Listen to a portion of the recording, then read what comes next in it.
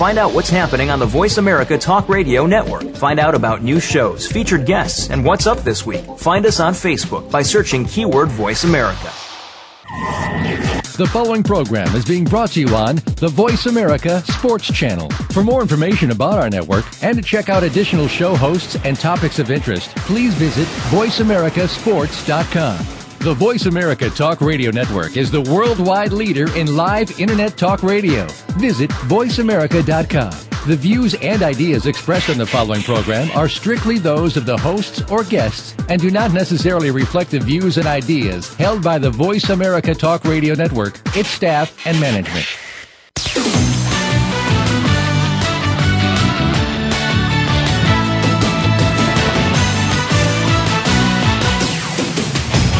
Are you ready to talk sports with one of the leading sports journalists of today? Welcome to All Around Sports with John Ingoldsby. John's years of experience as a journalist has allowed him to net exclusive interviews with the top players, former players, commissioners, and owners. John and his guests are ready to give you the straight word when it comes to sports. Now, let's talk all around sports. Here's your host, John Ingoldsby. Voice America. Welcome to the 23rd ever show of All Around Sports, live from the City of Champions, Boston, Massachusetts.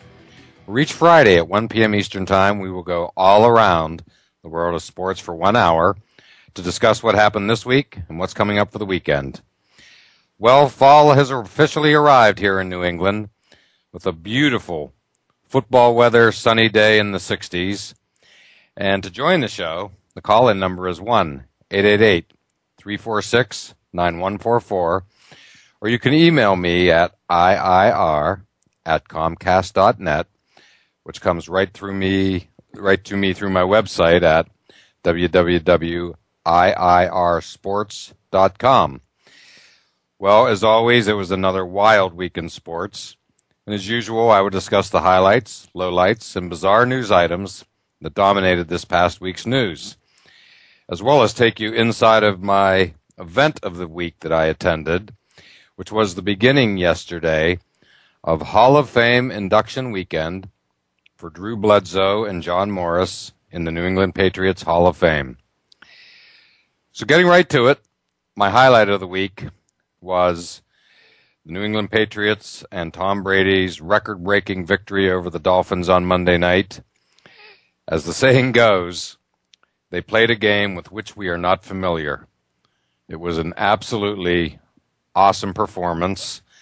I can truly say I don't ever recall seeing a offense in hyper overdrive like that with the no-huddle offense as QB12 seemed to take football to the next level. And it was, in my mind, punctuating the new look NFL, which was highlighted on Sunday, I thought, by Cam Newton throwing for over 400 yards in a just spectacular debut in the NFL.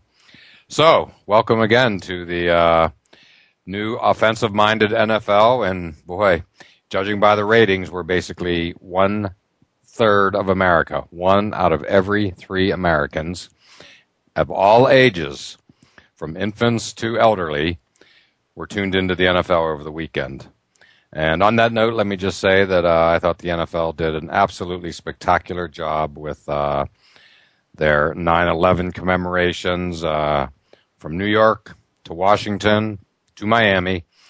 It was just done like only the NFL can do these things. So, but with every highlight, there's also a low light, and for me, this week's low light is ESPN commentator Teddy Bruschi's creating controversy by blasting Chad Ochocinco, and specifically Ocho's tweet, which has gotten tremendous play over the weekend, to put it mildly. The exact tweet was he basically said it was a wow performance. His tweet was, "Just waking up after a late arrival. I've never seen a machine operate like that in person. To see video game numbers put up in person was wow." So obviously he tweeted that on Tuesday morning.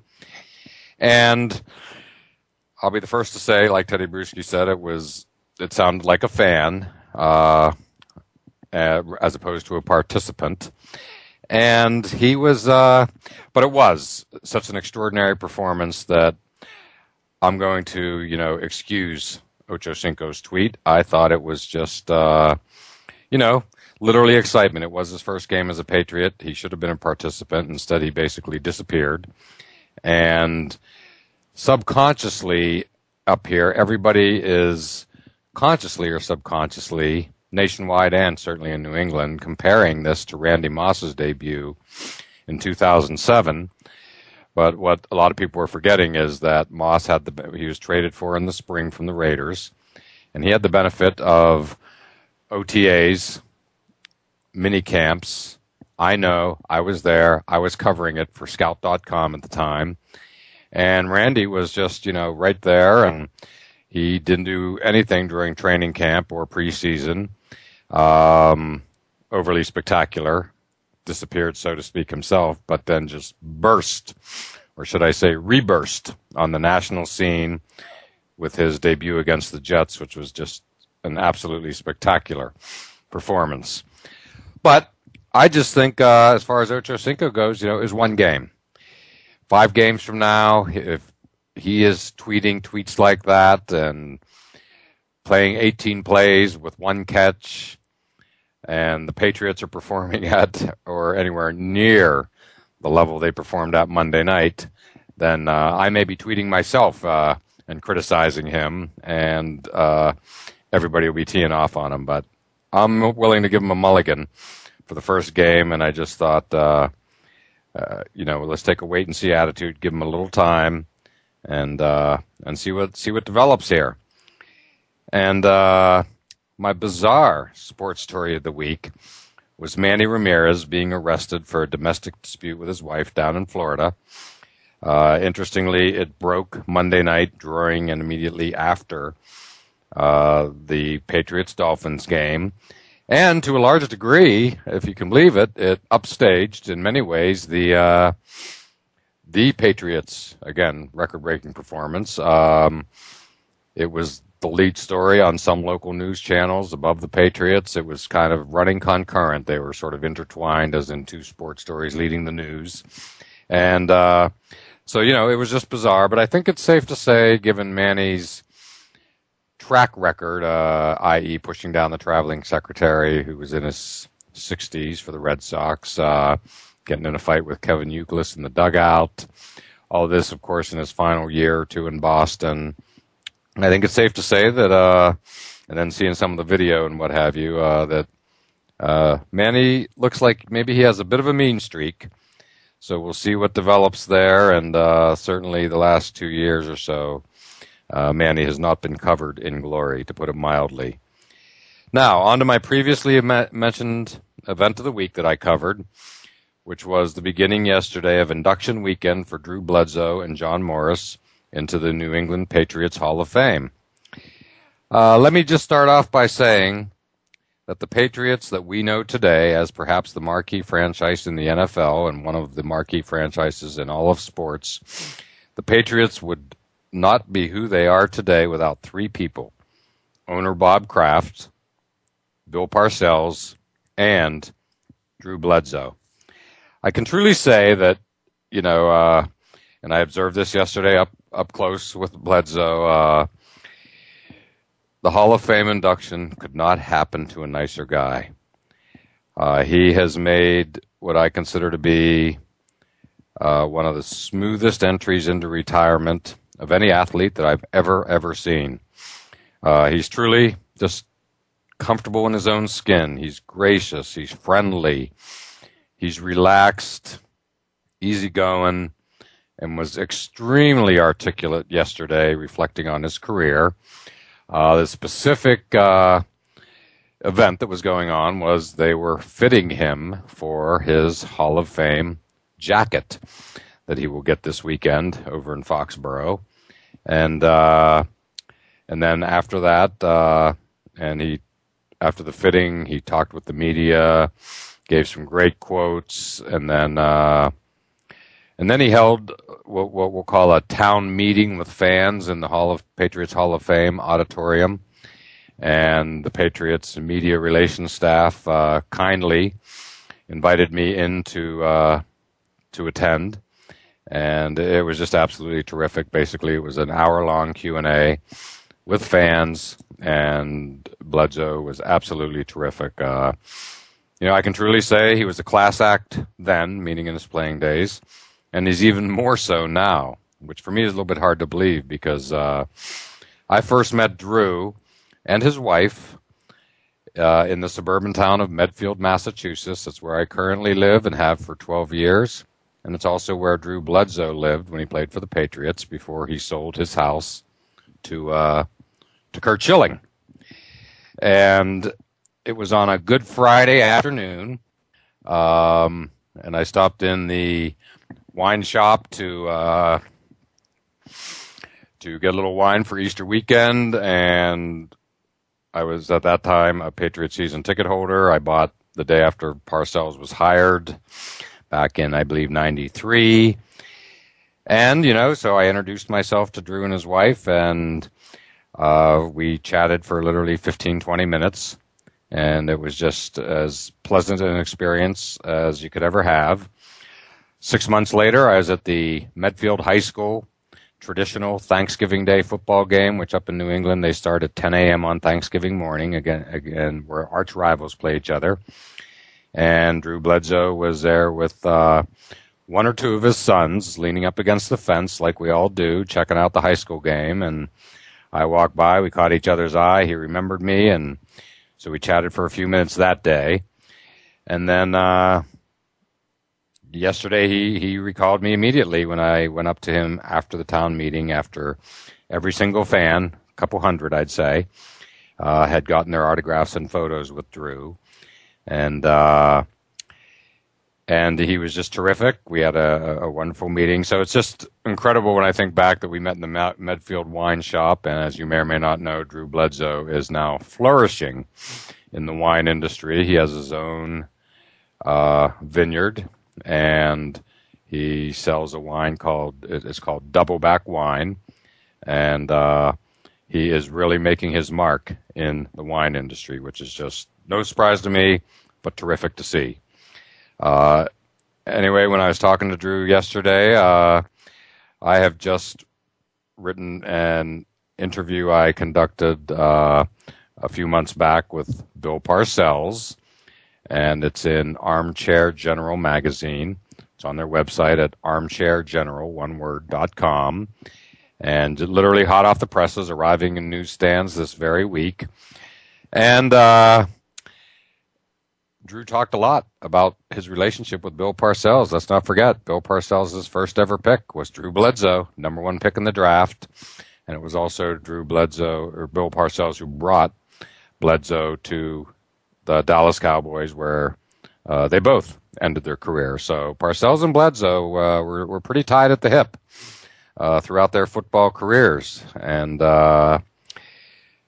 anyway, he was just terrific and very interested in anything having to do with Bill Parcells. He spoke very, very highly of him, needless to say. And I will just chime in here and say that my interview with Bill Parcells, which is about 40 minutes, was just terrific, and he treated me wonderfully. And I think the interview reflects that. Some of the interesting points with Bledsoe, he talked about his favorite games / plays. No surprise, the AFC title game, where he came in off the bench when Tom Brady was hurt. They won the game. He had an extraordinary touchdown pass to David Patton in that game, and that was one of his high points. Another was the Fog Bowl versus the Steelers, and I believe 1997 I was there. It was incredible. Bledsoe said it was the loudest he ever heard the stadium, that he literally felt the ground shake and thought that the fog almost acted like a roof to keep the sound in, like a dome would. So it was pretty interesting. He talked about winning when he played those games with his broken finger, a couple of which he won on last-minute passes. And then, needless to say, in the game I really remember is his record-breaking game at the time versus the Vikings, where he was 45 for 70 for 426 yards in 1994 at the old Foxborough Stadium. Won it with an overtime pass to Kevin Turner. And how ironic is it that the very week that Drew Bledsoe is inducted into the Hall of Fame is the week that Tom Brady broke that record on Monday night with 517 passing yards. So suffice it to say, I'm a big Drew Bledsoe fan, and he made the early years of my being a season ticket holder in the 1990s wonderful. He was the show, trust me. And he's now living in the Pacific Northwest where he's from. He has 4 kids, 3 sons and a daughter. And in addition to his wine industry, he's coaching flag football. And a youngster in the audience yesterday asked him what advice he would have for a young football player. And his advice I thought was interesting and classic Drew Bledsoe, which was simply be coachable. Bledsoe was always coachable, and he was simply a great player who well deserves entering the Patriots Hall of Fame this weekend. And now, as my former co-host, Lemont Williams from Outside the Huddle likes to say, it's time to pay some bills, so let's take our break.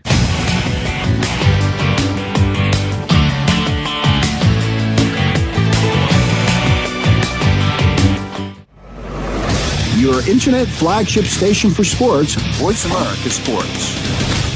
Do you love sports talk? Can't get enough sports talk? Have we got a show for you? It's about the NFL training camps, Super Bowl previews, a look at the new starting quarterbacks, and weekly key injuries. We'll take your calls and emails right on the air. Former Philadelphia Eagle James Loving is your host, and you never know who'll drop by for a co-host spot or an interview on the spot.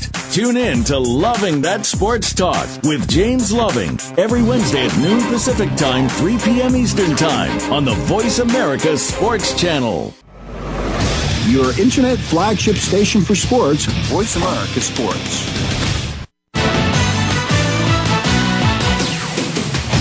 You're listening to All Around Sports with your host, John Ingoldsby. Become a part of today's show by calling 1-888-346-9144. That's 1-888-346-9144. Or by sending an email to iir@comcast.net. Now, back to the show. Voice America, welcome back to segment 2 of All Around Sports. And to join the show, the call-in number is 1-888-346-9144. Or you can email me at iir@comcast.net. And it's that time of the show when we have guests joining us, and back by popular demand from last week's first appearance on All Around Sports is A.P. Stedham of Bama Magazine, who last week was in the car on the way to Happy Valley to cover the Penn State-Alabama game. And A.P., how was it? Oh, it was a very, very enjoyable experience. The people in Happy Valley, they're so hospitable, and the Alabama fans flooded the stadium. They were dotted all over the whiteout with their crimson. And it was a very great experience for all the Alabama people. And the team, of course, they had their first road victory with the young quarterback. Indeed they did. And yes, I couldn't help but notice a lot of crimson mixed in with the whiteout at Happy Valley. And how was the crowd in general and the whiteout specifically? What was that like to see? Yeah, they were loud initially. I mean, Penn State had that opening drive, I think it was 16 plays, and they did score with a field goal, so they were all charged up and really into the game. Alabama, they have those scripted plays in the beginning, Penn State, so if you can get through those scripted plays and make some adjustments, then your defense usually will come around. But Alabama kind of befuddled them to start the game, and so the crowd was loud. But they were, personable to everyone who's walking around the stadium before the game. And Alabama people, they just love to come up to Penn State. Oh, that's great to hear. Well, I grew up in central Pennsylvania, right near Penn State, as you know, and I'm glad to hear that they're as hospitable now as they were when I was growing up. And I think it's a Pennsylvania thing. And you remember last week on the show, I said that I thought the Alabama quarterback was going to have trouble to start the game, given he had never played in an atmosphere quite like that, not unlike a year ago when the Penn State quarterback had lots of trouble at the beginning of the game down in Tuscaloosa. Right. I think my theory was probably right, certainly for the first series, maybe for the beginning of the second series, but Alabama was clearly the more talented team and was going to win that game. Nonetheless, I thought that, if they could have made a play, they might have made it a little closer. If they could have made a play in that first or maybe the second series of the game, they let him off the hook. A.J. McCarron, who played great, and once they did and he broke through, that was it. It was jailbreak time. Yeah, Penn State started the game. They threw a long pass the first play of the game, and the receiver beat the two Alabama defenders, and the quarterback put it right on his hands, and he just slipped through his fingers. That could have really excited the crowd. But as you say, it slipped away. And a couple of times during the game, when Penn State was mounting a drive, Alabama intercepted the ball one time, and then they forced a fumble on another time. So that took away two other opportunities. But A.J. McCarron, he passed that big test. Two words come to mind. He was poised and very efficient as the game progressed. And you could actually see him growing with each series. John, when you watched him, he has that gunslinger mentality. I think I told you that last week, but he managed the game. He threw those underneath passes and let his receivers run with the football. But a time or two, you saw him throw down that middle to Marquise Mays, number 4. I think it was a 29-yard pass, and he has a rocket arm, a good accuracy, and then he threaded the needle for one of the touchdowns to that tight end between those two linebackers. So he's got a good arm, and he moves well in the pocket, and he has a good presence, and he steps away from the pressure. And overall, Nick Saban was very pleased with how he performed. Just one critical point from my perspective, the ball was tipped about, let's say, 4 or 5 times, and AJ's about 6'3", 6'4". It probably shouldn't happen, so he'll probably correct that in practice this week. Yes, well, I agree with all your observations. You were there, and, it came across on television, but I'm sure it came across even more being there. Indeed, poised and efficient, like his predecessor, Greg McElroy. Yes. And, I think, Alabama's going to do well with him this year. Penn State, on the other hand, clearly has quarterback issues, but I don't think Alabama does, and I think they're just a great team. The defense lived up to its billing as I think obviously the best defense in the country. 9 of 11 starters returning from last year, if I'm not mistaken, and they look awesome, and they got stronger as the game went on. They did. I think there was one stretch of plays, John, 4 or 5, where the Alabama defensive back touched the ball every play or almost made a couple of interceptions. It was like you were watching a replay from the previous one. Alabama had good pressure, although I don't believe they had any sacks.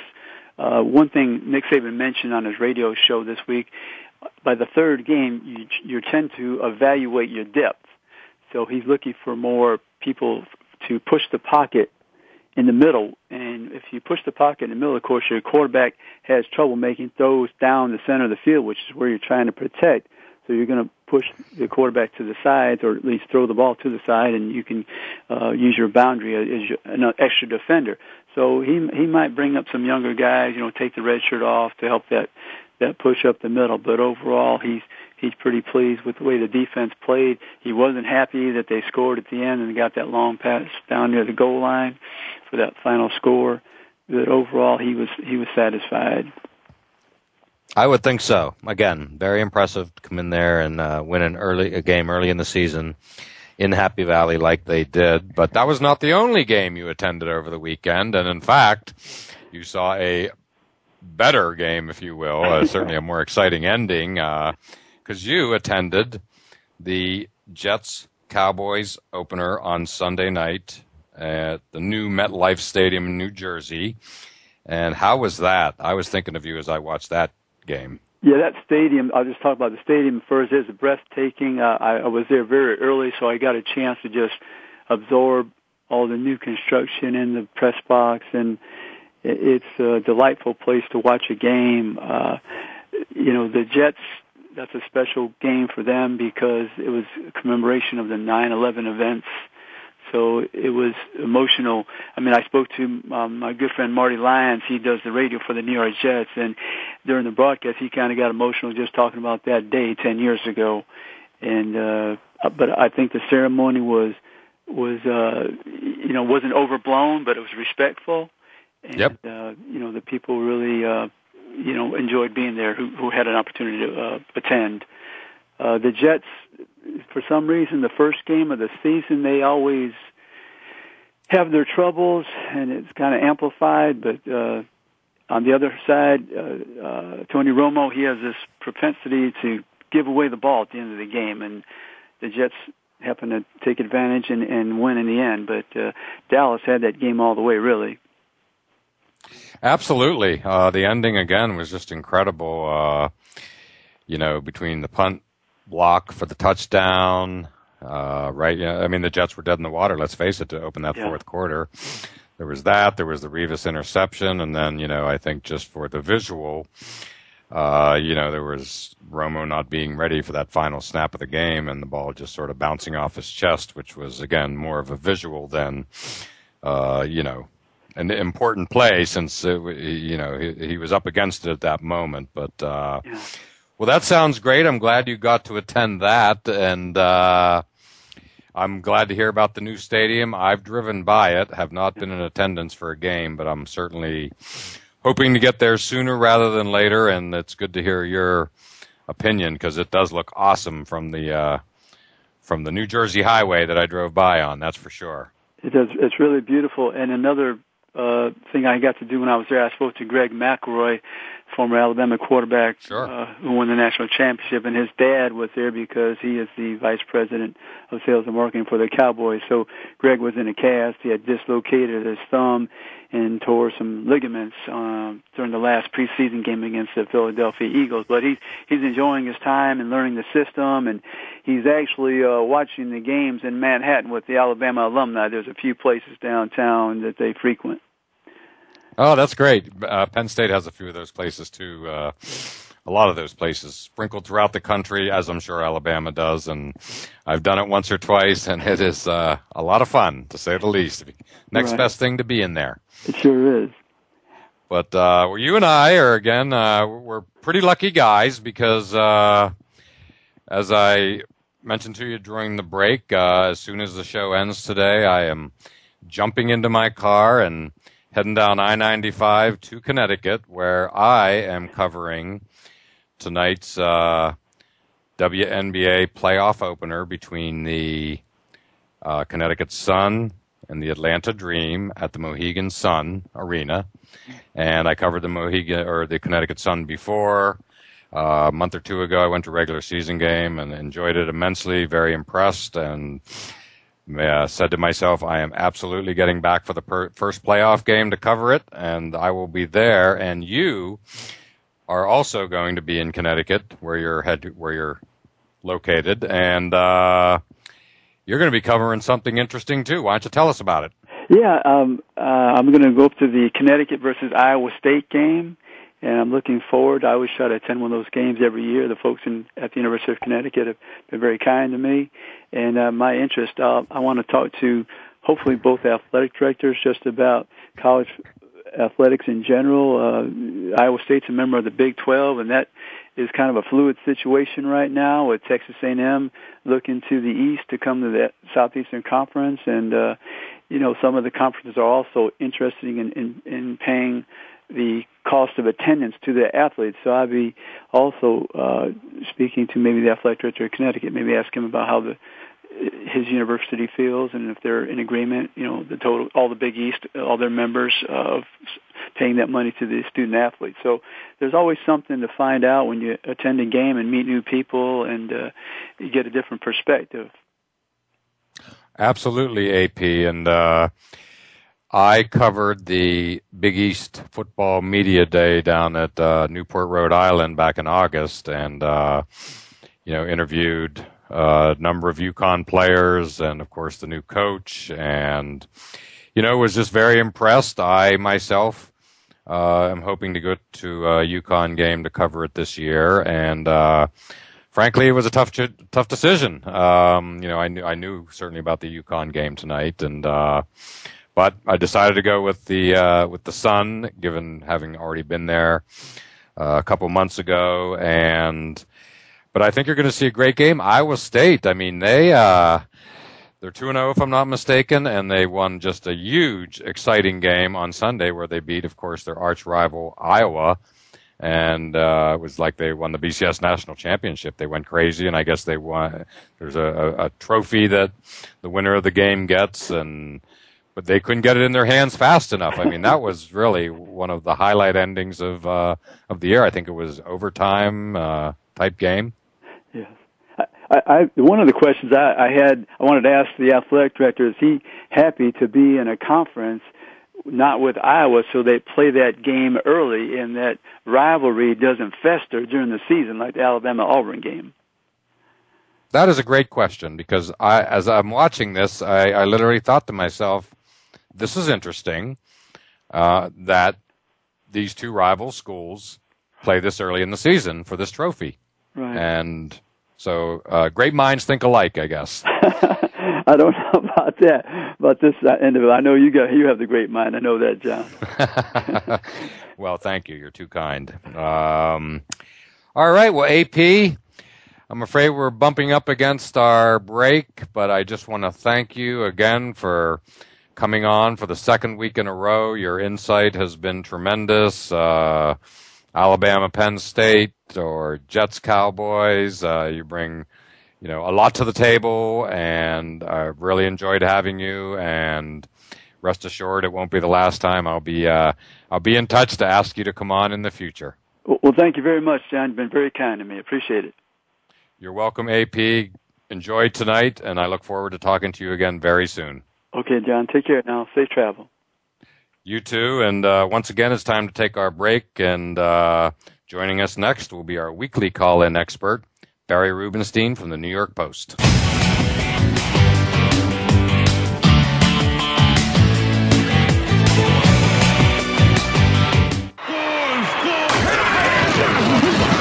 Your internet flagship station for sports. Voice America Sports. Super Bowl champ Lionel Dalton is taking to the internet airwaves with his own brand of sports talk. You'll go inside the mind of the players and find out if blacklisting really happens, what their thoughts are on training camps, where the former NFL players are now, and why being drafted by the wrong NFL team can kill a promising player's career. Lionel will also cover what's up with the Baltimore Ravens. Tune in to Sports Talk with Lionel Dalton live every Tuesday at 3 p.m. Eastern, 12 noon Pacific on the Voice America Sports Channel. Your internet flagship station for sports, Voice America Sports. You're listening to All Around Sports with your host, John Ingoldsby. Become a part of today's show by calling 1-888-346-9144. That's 1-888-346-9144. Or by sending an email to iir@comcast.net. Now, back to the show. Voice America, welcome back to segment 3 of All Around Sports. And to join the show, the call-in number is 1-888-346-9144.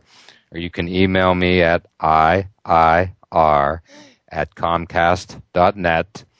And with us we have Barry Rubenstein. And Barry, how you doing today? I'm doing well, John. Yourself? Couldn't be better. I was saying at the top of the show that fall has officially arrived today in New England with temperatures in the 60s, sunny football weather. Yeah, I mean, funny was yesterday. It was almost like kind of like the last throes of summer. It was kind of humid, kind of warm, and overnight it's like the temperature just felt like 30 degrees. And then this morning it was like, okay, it is. I guess it's fall. So yeah, perfect timing. As we get into the second week of the NFL season and college football is kicking in and everything else. Although I think in New York, from the New York point of view, I think the big story is not so much what's going on with the Yankees, but as far as who the Yankees may play in the ALCS, which revolves back up to either the Red Sox or the Tampa Bay Rays. And, everybody's kind of watching what's going on with the Rays and the Red Sox with, obviously quite a bit of interest in New York, as well as everywhere else. I would think the mood in Boston right now is a little tenuous, to say the least, especially after what happened last night. So, tenuous would be a good word. Yeah, I would say that nobody's standing on the bridge yet, ready to jump off. That could come tomorrow. That could come tonight around midnight if they lose tonight. But I would say that there's some people gassing up their cars, getting ready today to drive to the bridges.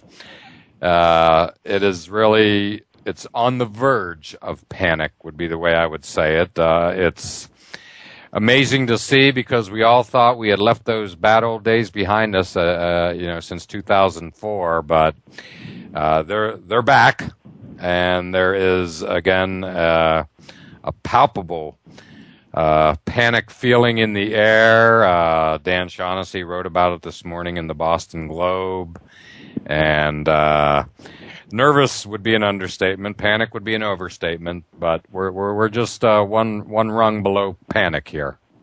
Yeah, I would think if the Rays find a way to beat Josh Beckett tonight and knock it down to 2 games, then you might see those the DEFCON levels go up a little bit. But it's funny, when you have things happen like happened last night, like the broken bat single involving Marco Scutaro. Obviously you can't blame him for that kind of play. But then you have Joe Madden talking about the baseball gods having their say, and once you start getting momentum involved, and momentum going one way and not going the other way, as we've seen many times in the past, down the stretch, teams either taking advantage of that momentum or being on the wrong end of it. That could have a huge say as to what happened over the last 3 weeks of the regular season. Also the Yankees are going to have a big say as to what happens as well, since they have series upcoming against both Tampa Bay and Boston. So I think certainly by next weekend we'll have a pretty clear picture as to what's going on. But in the meantime, I think the Red Sox have to kind of shore up their defense and kind of take a breath, because as you said, it's not quite panic time yet. But another loss, and it may very, very well be. Meanwhile, Tampa Bay's pitching has really come together. The Red Sox pitching has gone the other way. So you seemingly have 2 teams going in opposite directions, and it's going to be up to Beckett tonight to be the stopper and stop the bleeding, and kind of quell those notions of an impending collapse at Fenway Park, I think. Well, absolutely. And for the listeners who did not see the play last night, if the Red Sox blow this lead, that play last night will be replayed over and over in the Red Sox Hall of Shame. And what it was simply a grounder to shortstop that would have ended the inning. The bat literally followed the ball, and the fielder, shortstop Marco Scutaro, was literally had 2 things coming at him: broken bat and ball, right at him, and no fielder alive, including Cal Ripken, could ever have fielded that ball, given the bat was right with it. And next, needless to say, next player up, Evan Longoria, 3-run homer, game over. And so, yes, there is that feeling that the baseball gods are frowning upon the Red Sox. And again, if they blow it, that play is going to be remembered as when it really began to fall apart. But I think it's great the Rays and the Red Sox are playing. I mean, let's get this settled head-to-head. The Rays swept them last week in Tampa, last weekend. And here they are in Fenway Park, where the Red Sox play better. No surprise. And let's kind of settle it on the field. Not that anything's going to happen or be decided come Sunday, even if the Rays sweep them. But they're head-to-head, and boy, right now Tampa Bay is certainly getting the best of that. Yeah, I mean, they're certainly looking pretty good. All cylinders are going the right way. It's funny. you talk about, Red Sox, Hall of Shame, but, you really can't blame Scooter. I mean, what are the chances of a ball and the bat getting there exactly at the same time? And, as you said, nobody's going to be able to make that play, and it's just the way things fall. But, certainly, Red Sox are still up. They're still ahead, so they're still in control, of destiny and their fate. So, but they just have to make sure that they stay in that position. As long as they're ahead, as long as they lead, nobody's going to remember any of this if the Red Sox, do finish ahead of the Rays in the standings and win the wild card. Then they're in the playoffs. Nobody's even talking about this anymore. So, it kind of is a day-by-day proposition, and we'll see what happens tonight. So, certainly by this weekend, whether the fear factor is higher or lower in Boston, we'll have a direct response to what happens tonight, what happens over the weekend, for sure.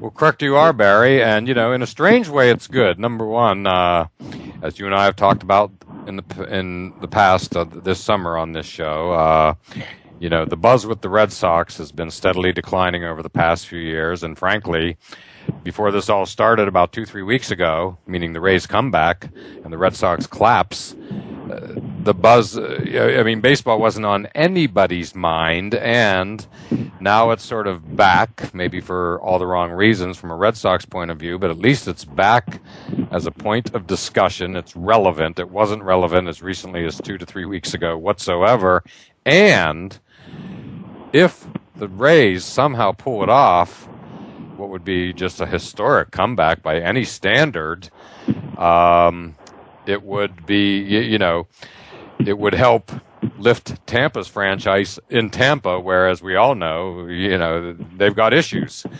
So, there actually is a bit of a benefit for both teams, potentially, as a result of simply the two teams drawing closer and playing each other head to head. So it's good for each team, and frankly, good for baseball to again be somewhat relevant, or certainly more than they were at the end of August.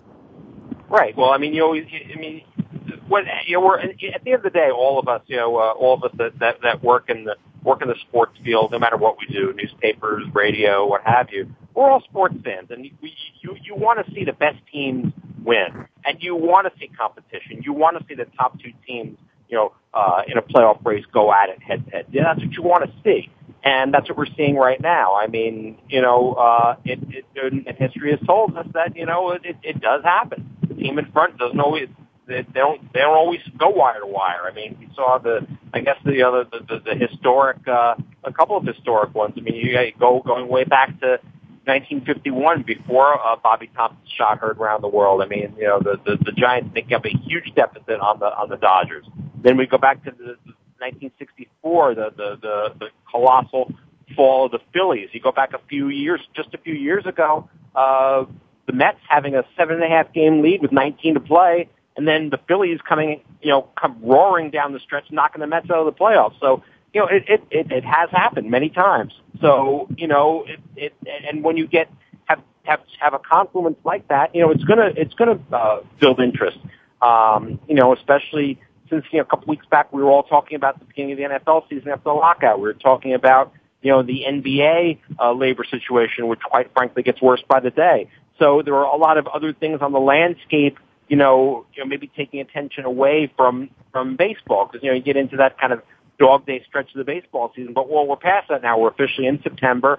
We're in the home stretch, and, naturally the interest is going to probably maybe move back away from football just a little bit, keeping a closer eye on the pennant races. And then that's where we are right now. So, with every day that goes by, they always say every game is more important than the one you just played. So that's certainly the case for the Red Sox and for Tampa and for everybody else that's in a pennant race. So, that'll be the focus now, until the regular season ends. And then, on Saturdays and Sundays, we switch to college football and the NFL. And then during the week, it's like, hey, what's going on in the pennant races? That's just the nature of the game. That's the way it goes. So, it's time to enjoy it. It's time to really, sink our teeth into it, I think. I agree, Barry. And as we close into our break here, let me just say, regarding the Phillies roaring back against the Mets, that is what basically launched what is now the current version of the Phillies. Clearly the World Series favorite, I think. And so these are great things. And with that said, we'll take our break. And joining us on the other side, sticking around, fortunately, is Barry. So we'll catch you on the other side.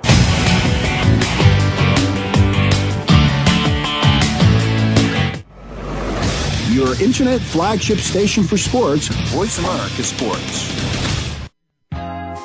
The Sports Mavericks Show redefines the elite athlete by bridging the gap between parents, athletes, and the community. Host Ida Moyer, a.k.a. the Oprah of Sports, brings to the Voice America Network original programming, balancing the pursuit of academic excellence and sports participation. The Sports Mavericks Show airs every Tuesday evening at 5 p.m. Pacific Standard Time, 8 p.m. Eastern Standard Time on the Voice America Sports Channel.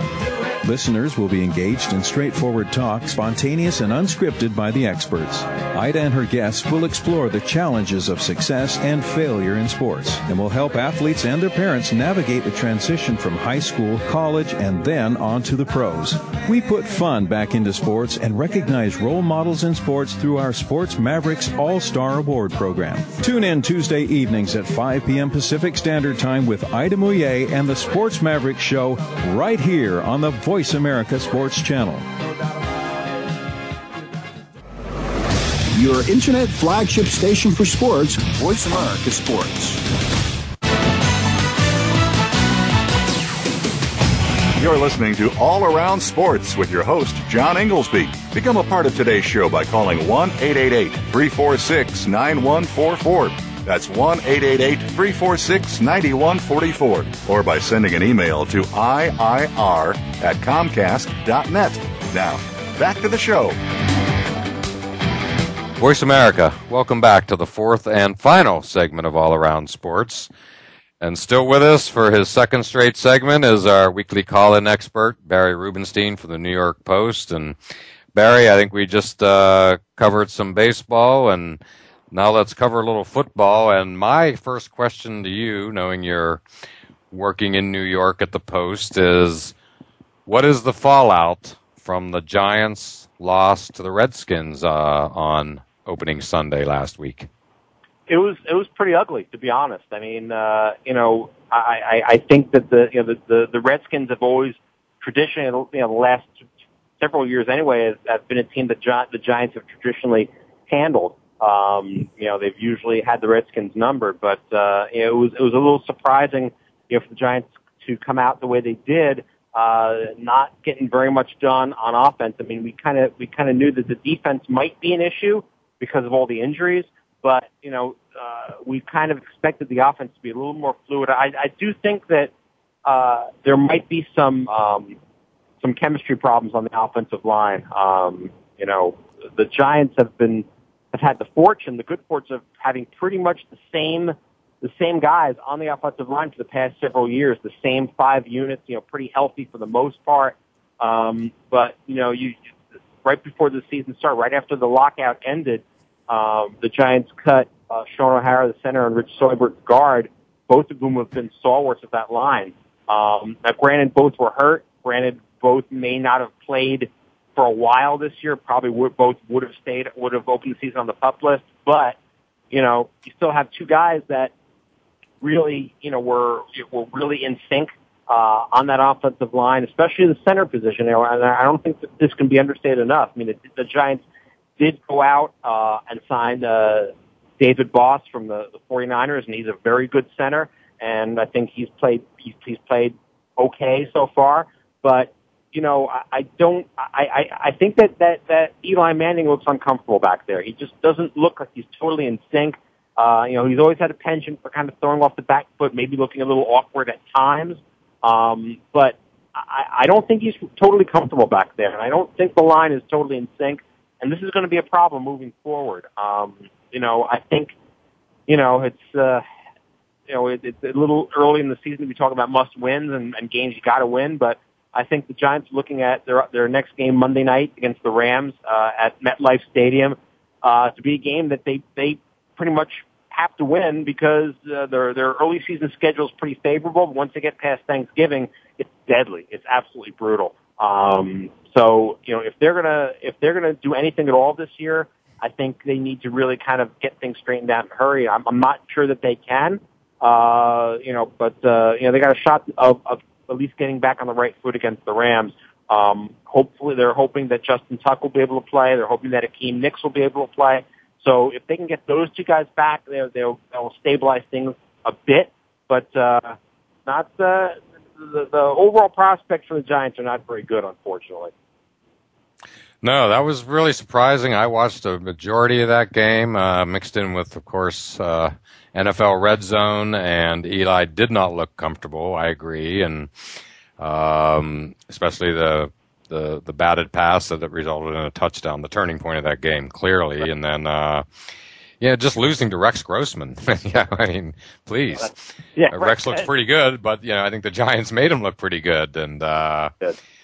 I think there's some issues down in New York, and the next topic I want to cover is the Notre Dame-Michigan game. I mean, I've watched a lot of college football in my day, but I don't know if I can ever remember 3 touchdowns in the final minute 12 seconds, and against the backdrop of the first night game ever at the Big House, and clearly the loudest Michigan crowd I can ever remember seeing, and I thought it was spectacular theater.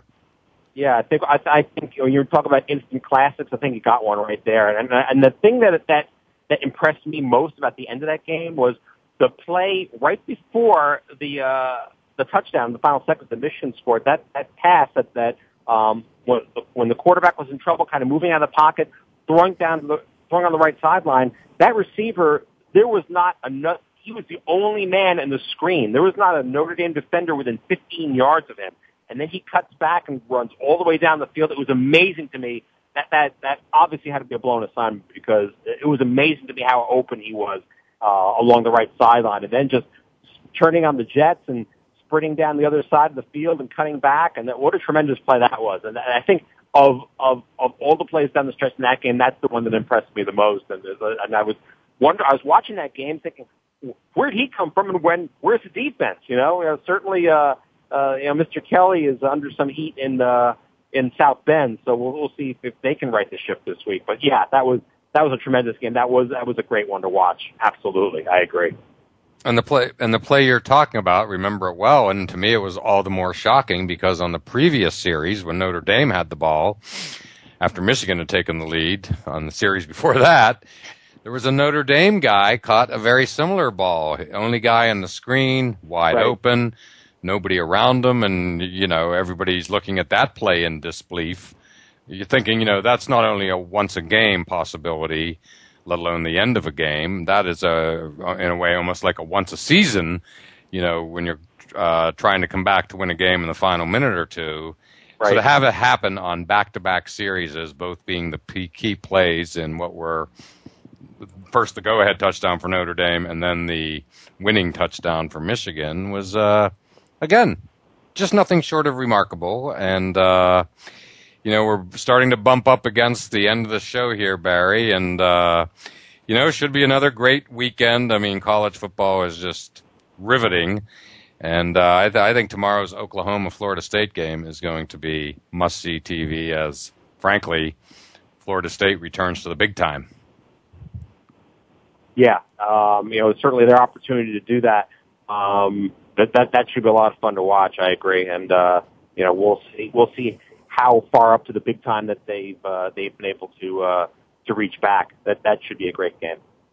Oh yeah. I saw a show on Oklahoma football, a documentary on ESPN, I believe, and just the behind the scenes Oklahoma, training camp in August, and it was just really terrific, and watching Bob Stoops was interesting. Bob Stoops has come up a few times in the past to be with Bill Belichick at Patriots training camp during July and August, and I just find him to be an interesting guy. So I think that's going to be a great game. And Barry, I'm afraid we got to bring it to a close, but finally, for my picks of the weekend for appointment viewing, number one, of course, is The Patriots-Chargers game at Gillette Stadium, 4:15 p.m. Sunday, the home opener. I will be there, as I am for most Patriot home games, and looking forward to that. And let's also remember to tune in to, the next to last event of the FedEx Cup Playoffs, which is the BMW Championship from Cog Hill Golf and Country Club near Chicago.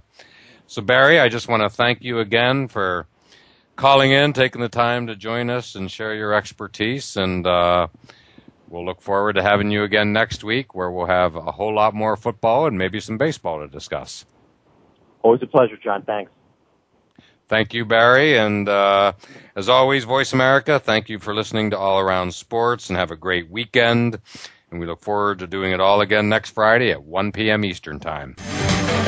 Thanks again for tuning in to All Around Sports with your host, John Ingoldsby. Be sure to tune in again next Friday at 10 a.m. Pacific Time, 1 p.m. Eastern Time on the Voice America Sports Channel. Have a terrific weekend, and we'll talk sports again next week.